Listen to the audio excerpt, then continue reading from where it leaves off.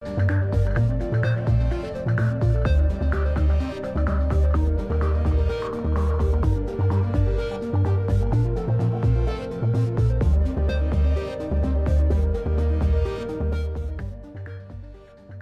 morning, everybody. This is Compact Discourse on Weagle 91.1 FM and WeagleFM.com. If you're listening outside of the Auburn area, I'm Alex Houston, as always, and I say that because it is Monday after all, and I'm always here on Mondays. If you've been tuning in over the past semester, you've probably noticed that too, so who knows why exactly I've chosen to start saying it now.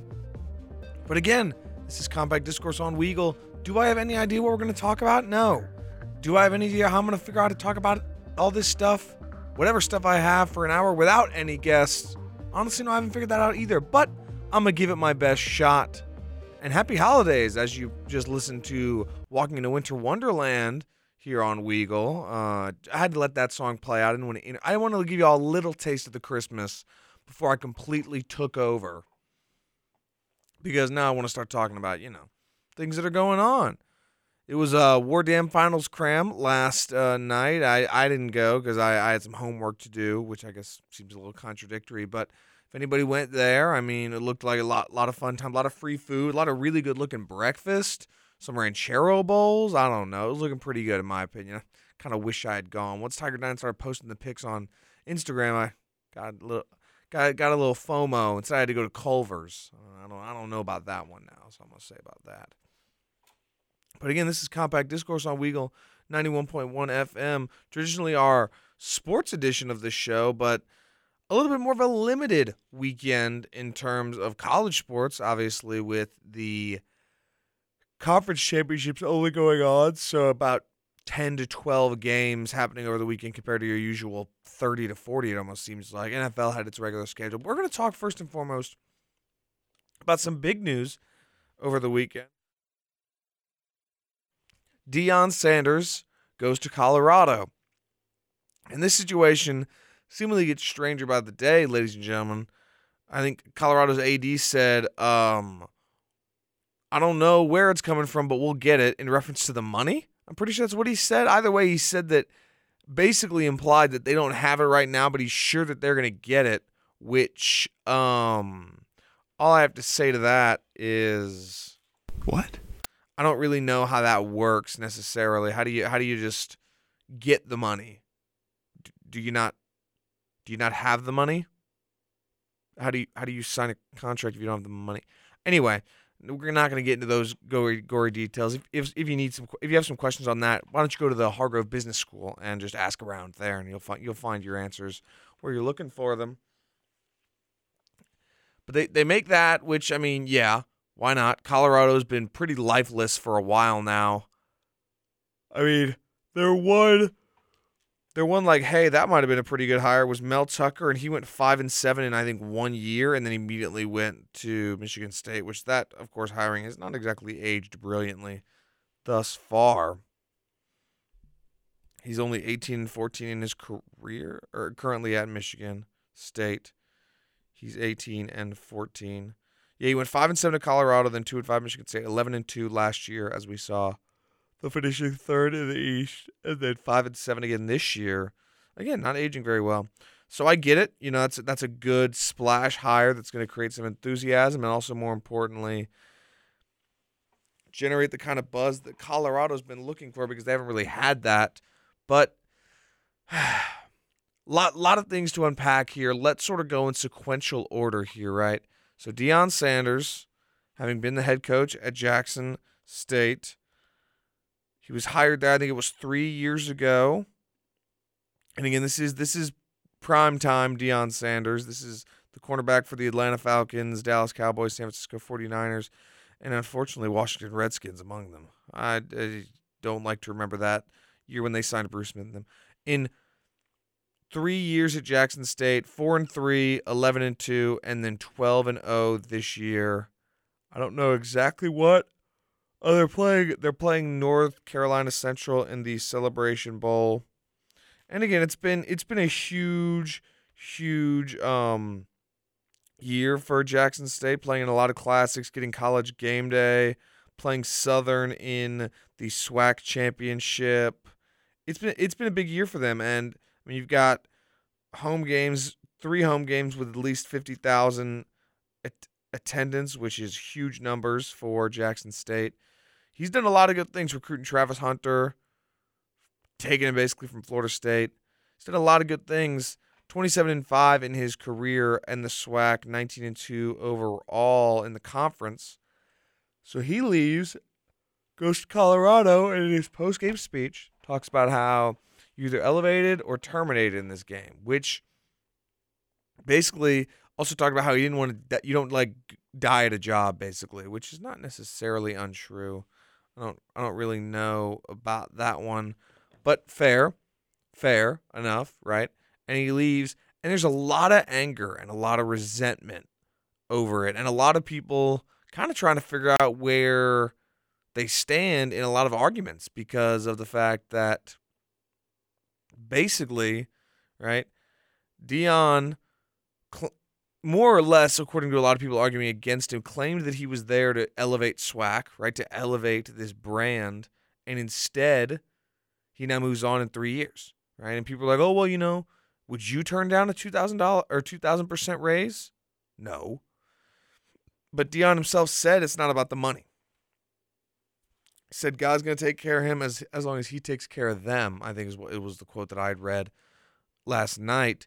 So a lot of people are angry. A lot of people feel like he kind of betrayed the message and got out the first chance he got out of the SWAC. And I see the merit there. I do. And Deion addressed himself. He said people are acting like he's leaving black people behind, and he said that's not true. And I get the anger, I get the resentment. However, if I may take a bit of a devil's advocate approach to this, right? Helping SWAC, helping HBCUs is a vital part of growing the game of college football. HBCUs have a lot of incredible history. They really do. I cannot even speak on HBCU culture, the HBCU game, because I just haven't studied enough. I haven't even been to a game. I want to go. Really, I do. I do hope that one of these days I'm going to be able to go to a game and just experience the atmosphere and the environment there. I really do. But that there's no doubt to that. There's a lot of importance there, and it's good that it's getting more attention in part. But I think there's a lot of guys that talk, the big talk for it, and like people should go to, like I remember Carmelo said that people should go to HBCUs instead of going to the big schools, and I'm like, you went to Syracuse. Like, it's not like HBCUs were invented in the last 10 years. Like, they were around in 2003, Carmelo. But anyway, so I get that. However, is it not equally as important to create opportunities for minority, specifically black head coaches in major college football? Because I've talked about it at length. And we're gonna throw the Cadillac stuff in here too, because if anybody here is listening that tweeted some of the things that I'm about to talk about, well, we'll get to that in a moment is all I'm going to say about that. So I get it, though, right? And do I think Deion is doing it for that reason? I don't know. I can't see inside Deion's head. I don't know what he's thinking and few people do tend to know what Deion's thinking at this point. That's part of his character. He's as unpredictable as there is. That's part of the gimmick, right? So I don't know what he's thinking there, but could that help? That I think so. Is it still a long way to go? Yes, because the facts of the matter is, like, if you're one major black head coach in the Power 5, and there are many in Pac-12, but like, for example, SEC has only had 5 black head coaches. I don't know what the Big Ten's numbers are, but I do know that I think 48% of all assistant coaches in college football are black, but the percentage of head coaches is much, much lower than that. So either way, is it going to help the cause in part? I think it could, and I think it should, but does it hurt that the one hire is Deion Sanders? Maybe, right? It is. I do see the frustration there that, in order to be a black head coach, you almost have to be this historically great player, right? Or you have to, be a, right? Like, Cadillac, right? Everybody loves Cadillac, but that would Auburn hire a guy that's just an experienced offensive coordinator that never played at Auburn? It's a question to be answered, isn't it? I think it's a question to be answered.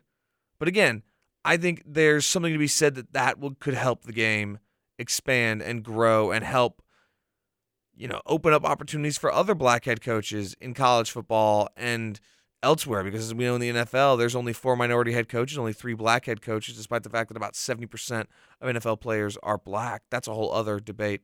And actually, no, it all really links together, doesn't it? I think it does. I think that there's certainly the issues there. But again, does Deion help that cause? I don't know. I think it could. I don't know if that's his intent, but I think it could. However, regardless of that, we all saw his introductory press conference, where he said the quarterback was his son. I'm like, that's bold. Didn't know we were playing high school here. Kidding, obviously.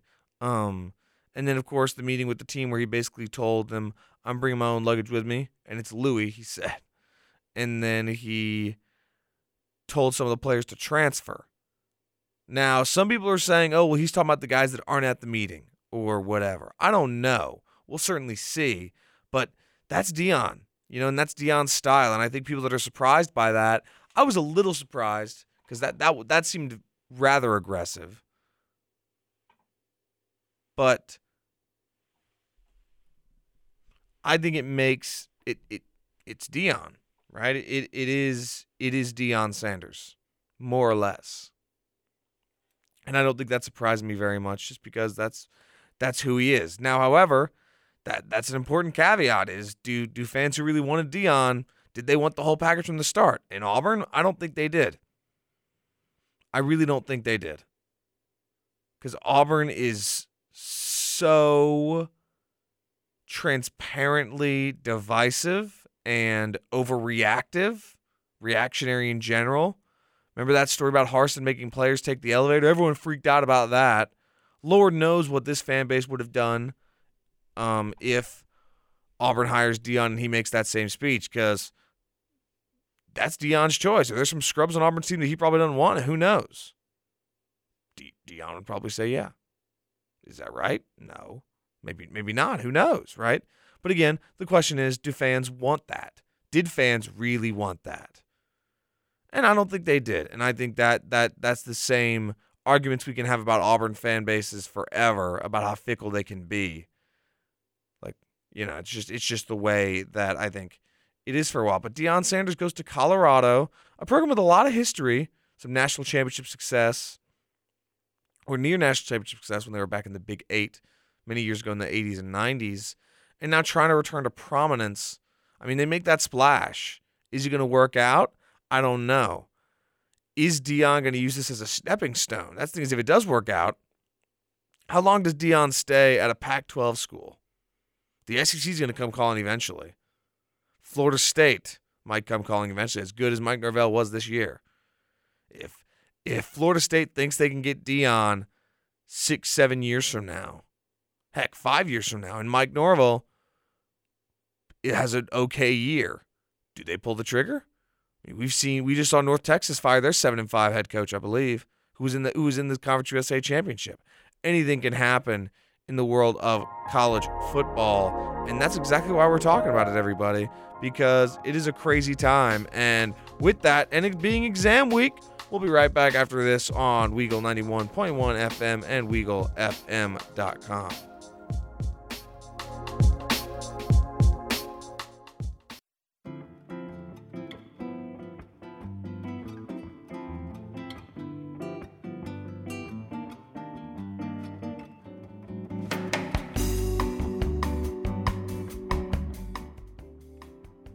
We are back here on Compact Discourse on Weagle 91.1 FM. Now, the music's very chill, but I am not going to be so chill, ladies and gentlemen, because there's something that I kind of wanted to get off my chest over the past weeks. I kind of withheld talking about it because I didn't want to, I think there was so much going on, and it happened as I went to Thanksgiving break. So when the week had come to pass, it had already taken place. It had already gone. And I then they hired Hugh Freeze, and there was so much to talk about there. But I want to talk about, in part, what I was just talking about with Deion Sanders. And the honest truth of it is, do I think Auburn was ready to hire a black head coach? I think Auburn should. I think there should be no hiccup there. No cause for pause or cause for hesitation. But I say if Auburn is ready, and I mean, is the fan base ready? And the truth is they should be, but unfortunately they are not. And I'm going to bring up two personal points here. The first is after the Western Kentucky game. And I'm not going to read the full quote here, but to summarize what Cadillac Williams said, and you've probably all seen it at one point or another on Twitter, he opens up with how proud he is of these seniors. It was the senior day game. How proud he was of this group of 24 going through so much. He talked about COVID. He mentioned head coaches changes, and he mentioned George Floyd. Now, there was a whole other controversy where Justin Ferguson of the Auburn Observer put the quote in full. Meanwhile, Justin Hokanson of Auburn Live on 3 and on 3 Sports took out the part where Cadillac mentioned George Floyd. And there's cases where when you're writing a quote, sometimes you just don't hear exactly what the coach says. So use a little ellipses and go on to the next point just because you still want to give people a sense of what's happening. But that's not what Hoganson said. In fact, he admitted that he was wrong. He thought he was worried about the reaction that would cause, so he took out the name George Floyd. And Hoganson got taken to the cleaners on that one, and there, in my opinion, is no debate on you should put the truth of the quote regardless of reaction. And that I'm going to leave that at that. We're not here to talk about that, truthfully. I'm not here to talk about that. I don't want to talk about that, right? But in fairness to Hokanson, right, he was correct about there being a very negative reaction because Justin Ferguson's tweet was filled with responses from people, and I'm just going to try and pull up a couple and read them off to you because this is what I mean when is Auburn ready? I think Auburn should be ready. Heck, I think there's no need to be ready. You should hire who is the best person for the job regardless of anything, and there should be no hang-up because someone is not a white head coach. That much I think we may all agree with, I hope, right? But the point is that this reaction was an absolutely laughable thing. I mean, first you got some guy tweeting, I definitely don't want him, as in Cadillac, as our next head coach.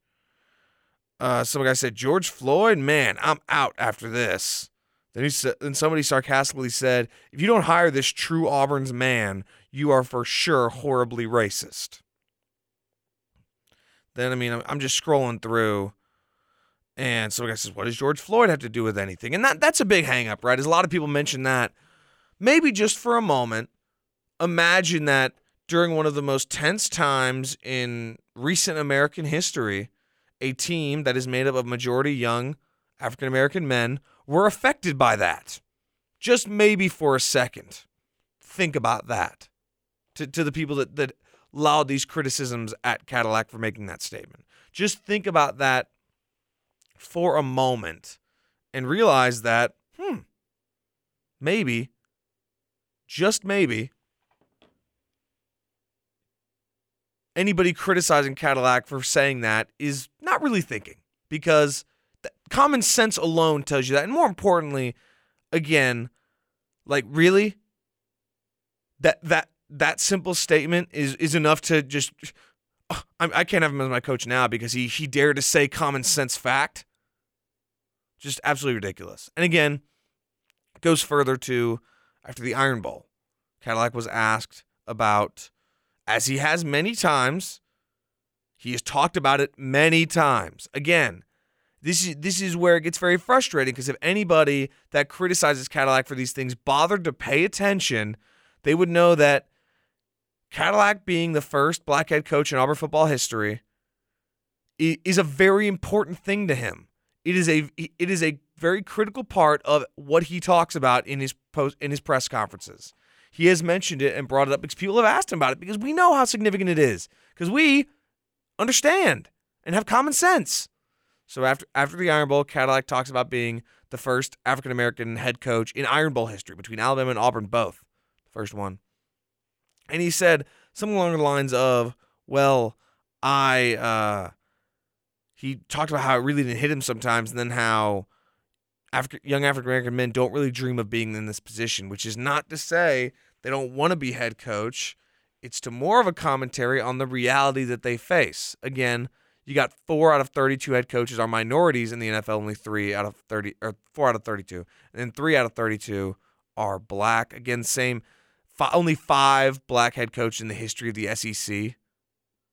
None at Auburn and none at Alabama. I don't believe any at Georgia. I believe it was all, let me look up the stats right here. And again, people reacted, right? People said that he was playing the race card. And again, it's this kind of blind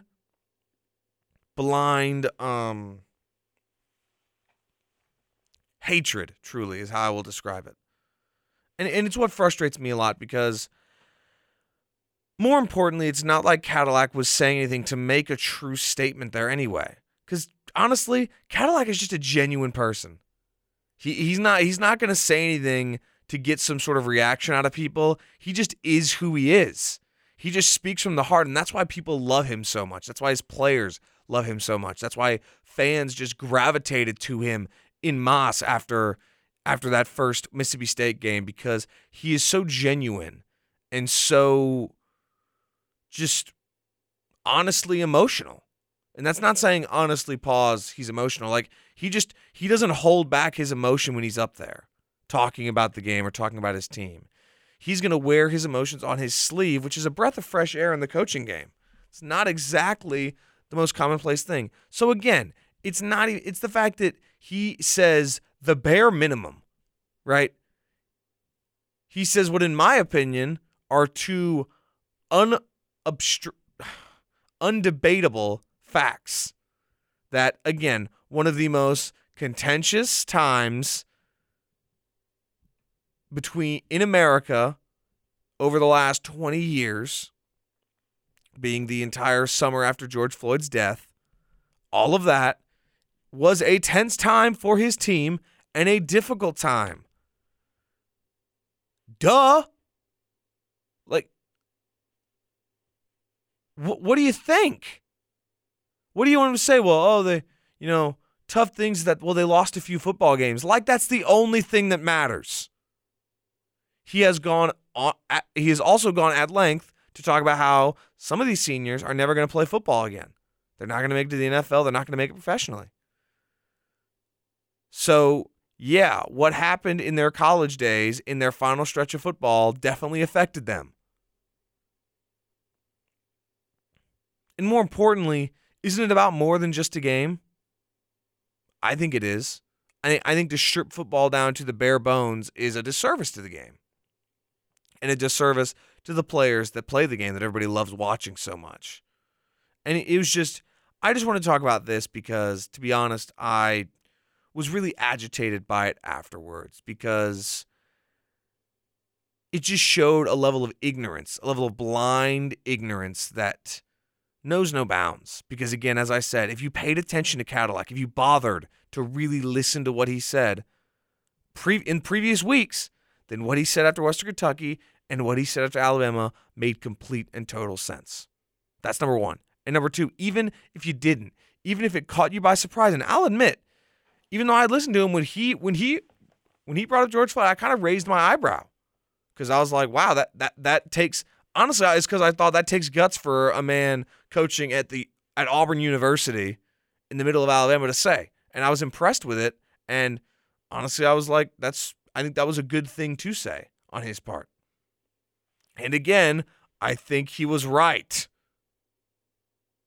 because I think he was in mentioning all of it. I'm not going to have to keep explaining common sense here, but I just want to talk about this because it was very frustrating, and it leads me to worry another thing. Again, Cadillac's not going to change from saying that stuff, right? He's not, and he shouldn't, because one, that's well within his right, and number two, I think it was right. But I just worry when he becomes head coach, the reaction he's going to receive, and not as like, oh, Auburn shouldn't hire him because of the reaction people. Auburn should not care about the reaction, but just for his sake. You know what I mean? Because what he's going to have to deal with, because Again, he's not going to change, and I fear those fans that react that way aren't going to change either. I really don't, and that's the worst part of it. That's the worst part of it.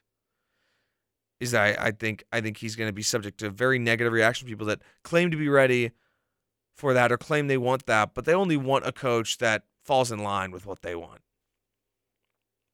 That's what those kind of people on Twitter spewing that stuff really want. Doesn't really matter to them about anything else. Winning's the only thing that matters. Well, unless the coach steps out of line is what they'd probably say at this point. And that frustrates me a lot. And again, was Cadillac not ready to be a head coach this offseason? No, probably not. He's never been a head coach. His biggest position has been a running backs coach and then interim head coach. People keep bringing up the comparison of Dabo Swinney, and that's fair. Does Auburn have the time to get that Clemson gave Dabo? I don't honestly know. But more importantly, will Auburn hire Cadillac if he is ready? Will Auburn make that choice? I don't know, unfortunately, because I don't know what kind of crazy hangups there are. But we've seen very qualified individuals not get jobs in the NFL and in college football for reasons that are unjustified beyond words almost. And it begs the question of, could that same situation happen? I don't know.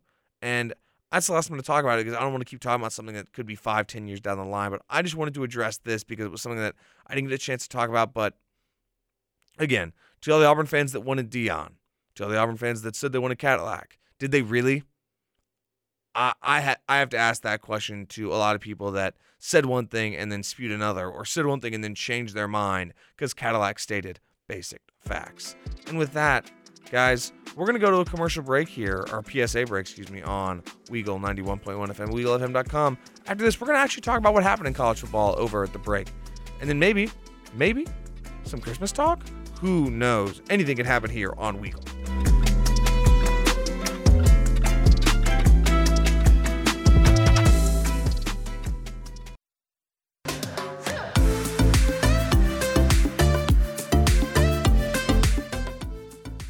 Back here on Weagle 91.1 FM, this is Compact Discourse. Sorry about those technical difficulties over the PSA break. Got some issues with the array. I'll try and sort those out as best I can after the show, of course, because I don't want to interrupt any of our content right now, because we got a lot of fun things to talk about. And speaking of everybody, I think it's time for the college football scoreboard, don't you? Oh, could it be? I have turned on his mic. Could it be, everybody? I think Davis Carroll is back. The return of the king, as it were. Who knows? I told you one of these days I'd be back. And you picked exam week. I didn't guess that. Well, I just got out of the exam. Oh, how'd it go? That was a short one, though. Well, it's only 25 questions. That's all his exams are that. I have another one of them today. It was okay. Okay. He curves them, and you get half credit if you write the reason you chose the answer, so. That'd be fun if I could just be like, oh, I chose this. I don't know if it's right, but I feel pretty confident. like because it's not easy. So it was federal Indian law. So like federal Indian law? That is the correct term for it technically, which I don't really use that term. Yeah, not many people do use that term anymore. That's the name of the class. So it is. Interesting. Well, I was going to talk about college football, but now, Davis, you're here. Whole wild card. What are we going to talk about now, Davis? Well, you can start on college football, or I can just teach you about federal Indian law, federal native law, whatever you want to call it. Davis, I can just start going crazy. I think also have federal jurisdiction later today. Interesting. I think we can go right in the middle there, Davis.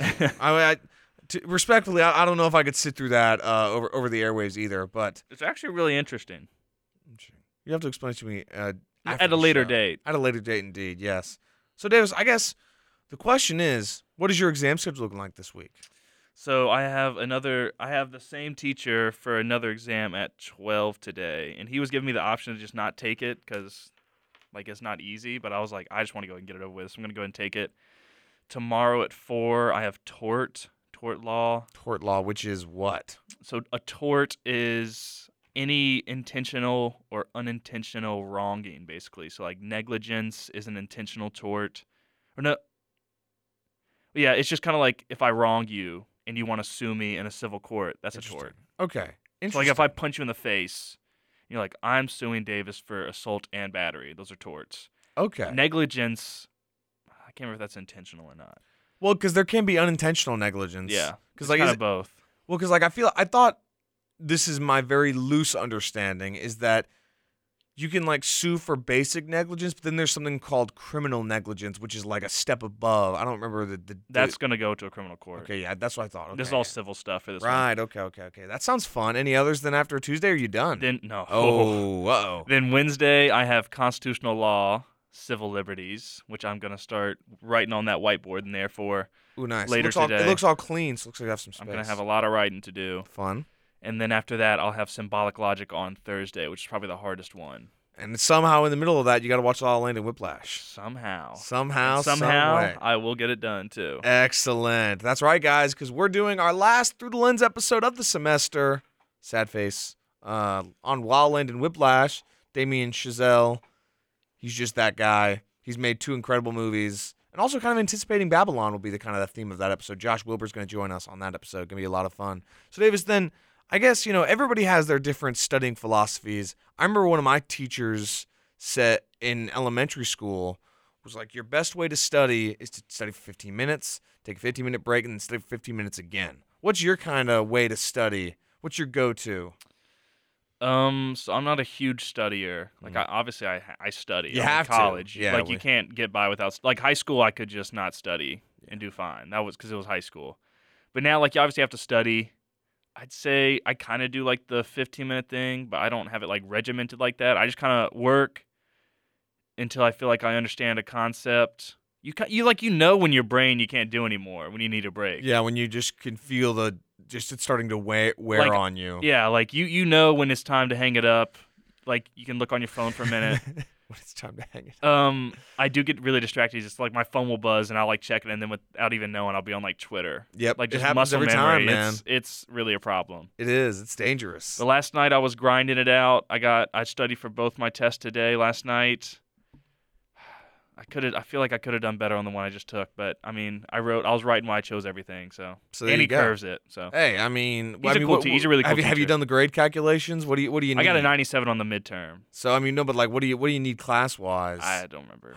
You're not a big fan of the calculations? I don't do it. I obsess over those. I just kind of go in and wing it. It'd probably be healthier if I just went in and Like, I'm not, like, I'm not going to worry about, I need a 92 here. Like, I'm going to take it because whatever I'm going to, like, me knowing I have to get a 92, that's not going to make me suddenly get a 92. Yeah. Right, okay, that makes sense. Interesting. I never have any exams anymore, so I don't really. I do for all these law classes. Mine's just like write a paper, and I'm like. Yeah, that's how I was like last semester. I'm good at writing those. I can knock those papers out like it's my job. Oh yeah, no. As have I. Like How do you write your papers? What do you mean? Like. So I've never been an outline guy. A lot of people like I remember. Sometimes I will. Research on the paper classes in high school. They're like, guys, build your outline. I don't really build an outline unless my topic's going to converge. I like to write it down if I get a lot of ideas very suddenly because I don't want to forget them. Like if my topic is like my paper yesterday was about declining attendance in college football and like why that's happening. And I was like, okay, I want to write down every thought I have because it is a very complicated issue.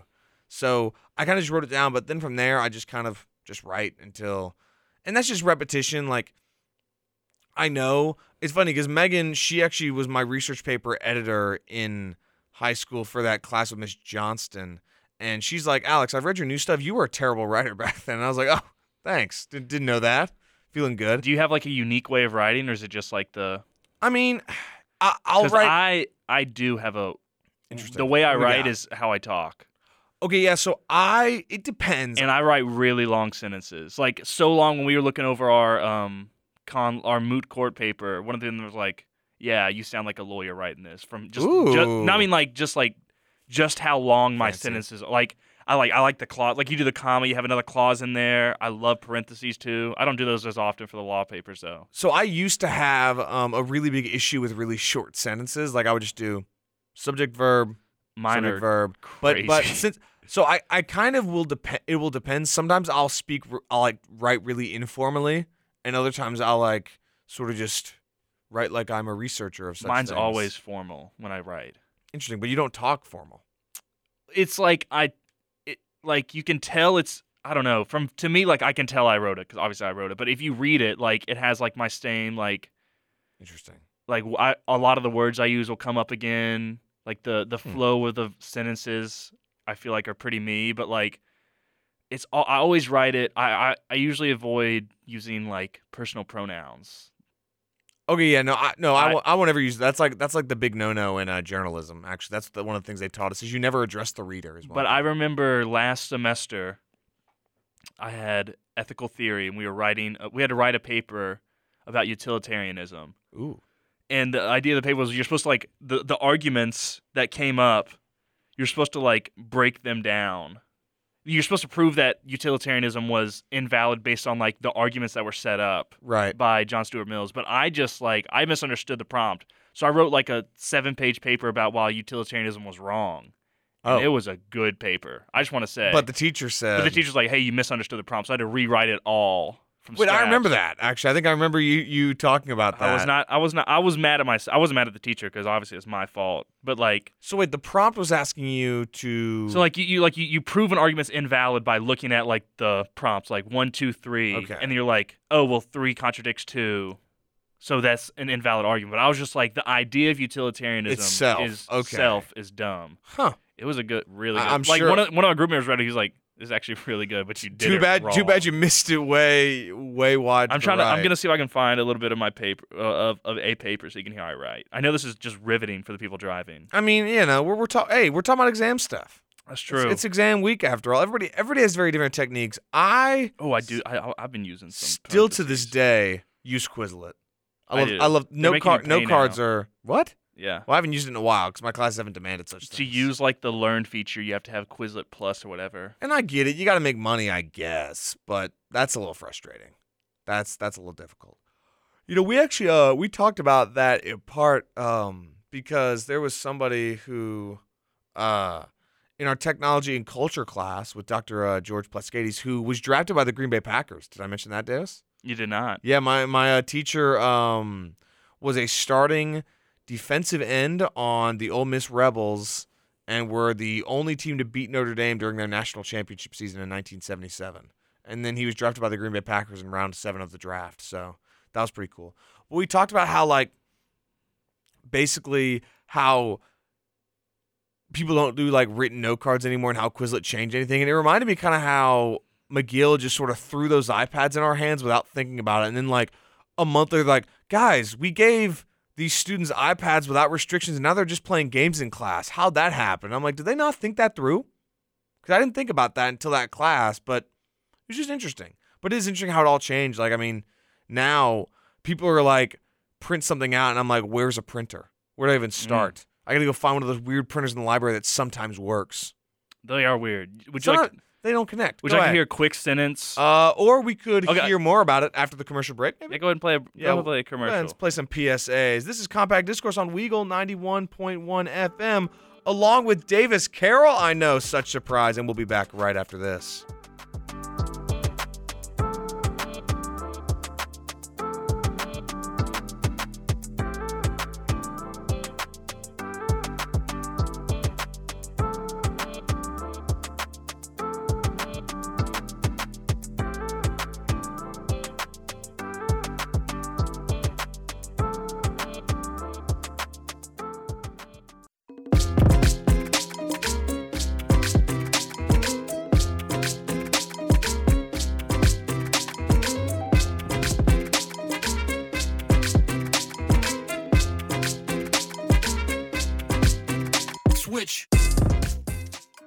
This is Weagle 91.1 FM, WeagleFM.com, and this is Compact Discourse with Davis Carroll giving us riveting discussions on utilitarianism. I could find that paper and destroy it. I thought you were going to read I have a different paper. Oh, different moot paper. Court paper. Moot court paper that somebody said you were very lawyer-like. It's just, because how long you'll hear. Give us an example. Without the protection of Section 230 on their side, that leaves Google vulnerable to liability claims on the part of Gonzalez, which this counsel intends to seek out. We were the counsel.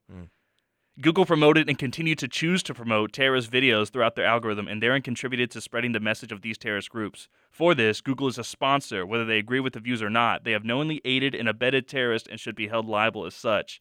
If corporations are allowed to promote any videos or views they wish, and get away with it through the loophole of Section 230, it would set a dangerous precedent going forward. This is why Gonzalez asked the court to find Google liable. By making an example of Google, other corporations following similar avenues of promotion will be deterred from doing such a thing. Is that true? Well, that was the argument we were making. Okay. Interesting. That sounded very lawyer. When you said as such, I was like, ooh. We got 245 out of 255 on the paper. Very nice. Very nice. That's a good score. 96, I think it was. Yeah. That checks out. My internal head math says yes. We did good on the paper, and then we also did good in oral arguments. It worked out well for us. Gonzalez actually won the case for the moot court. Interesting. So we won. Pretty big. I remember after Compact Discourse one day, I nearly bothered you during your moot court practice. You did, yes. Sorry, I didn't know. Fine. That was how intense it was. That was moot court. Why? What do you mean? That wasn't right after that. We went up there and did moot court. Sounds fun. Yeah. Weren't you dressed up as a judge during moot court one time? That was last year at moot court. Right. I was Justice Breyer, which is the guy who's just retired from the Supreme Court, right? Can you name all the Supreme Court members, Alex?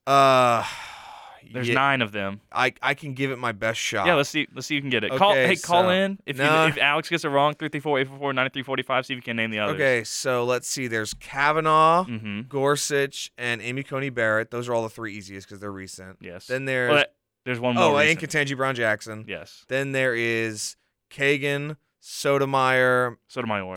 Sorry. Roberts. Mm-hmm. Roberts is the Chief Justice. I know that much. I want you to make sure. Two more. You got 2 more. Oh my gosh. Okay. The most annoying 2. Oh wait, Clarence Thomas, and the other annoying one, Samuel Alito. What does Alito do? He's also very annoying. He doesn't seem as in the public eye as other people. He's not, but he's very annoying. Okay. Every year after the Alito's the one I always forget. The term's done, he'll go talk at Bama and he'll be like, "Oh yeah, we're protecting whatever," and he's just, I don't know.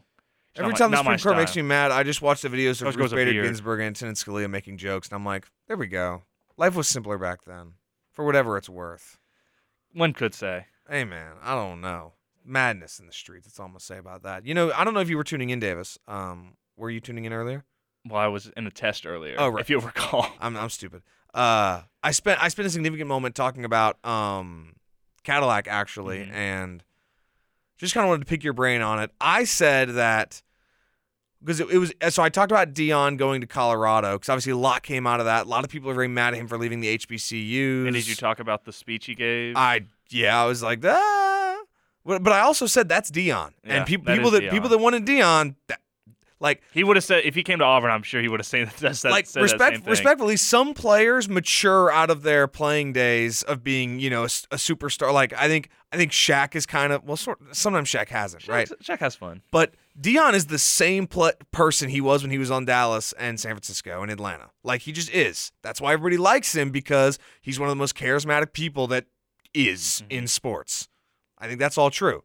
But what I said is.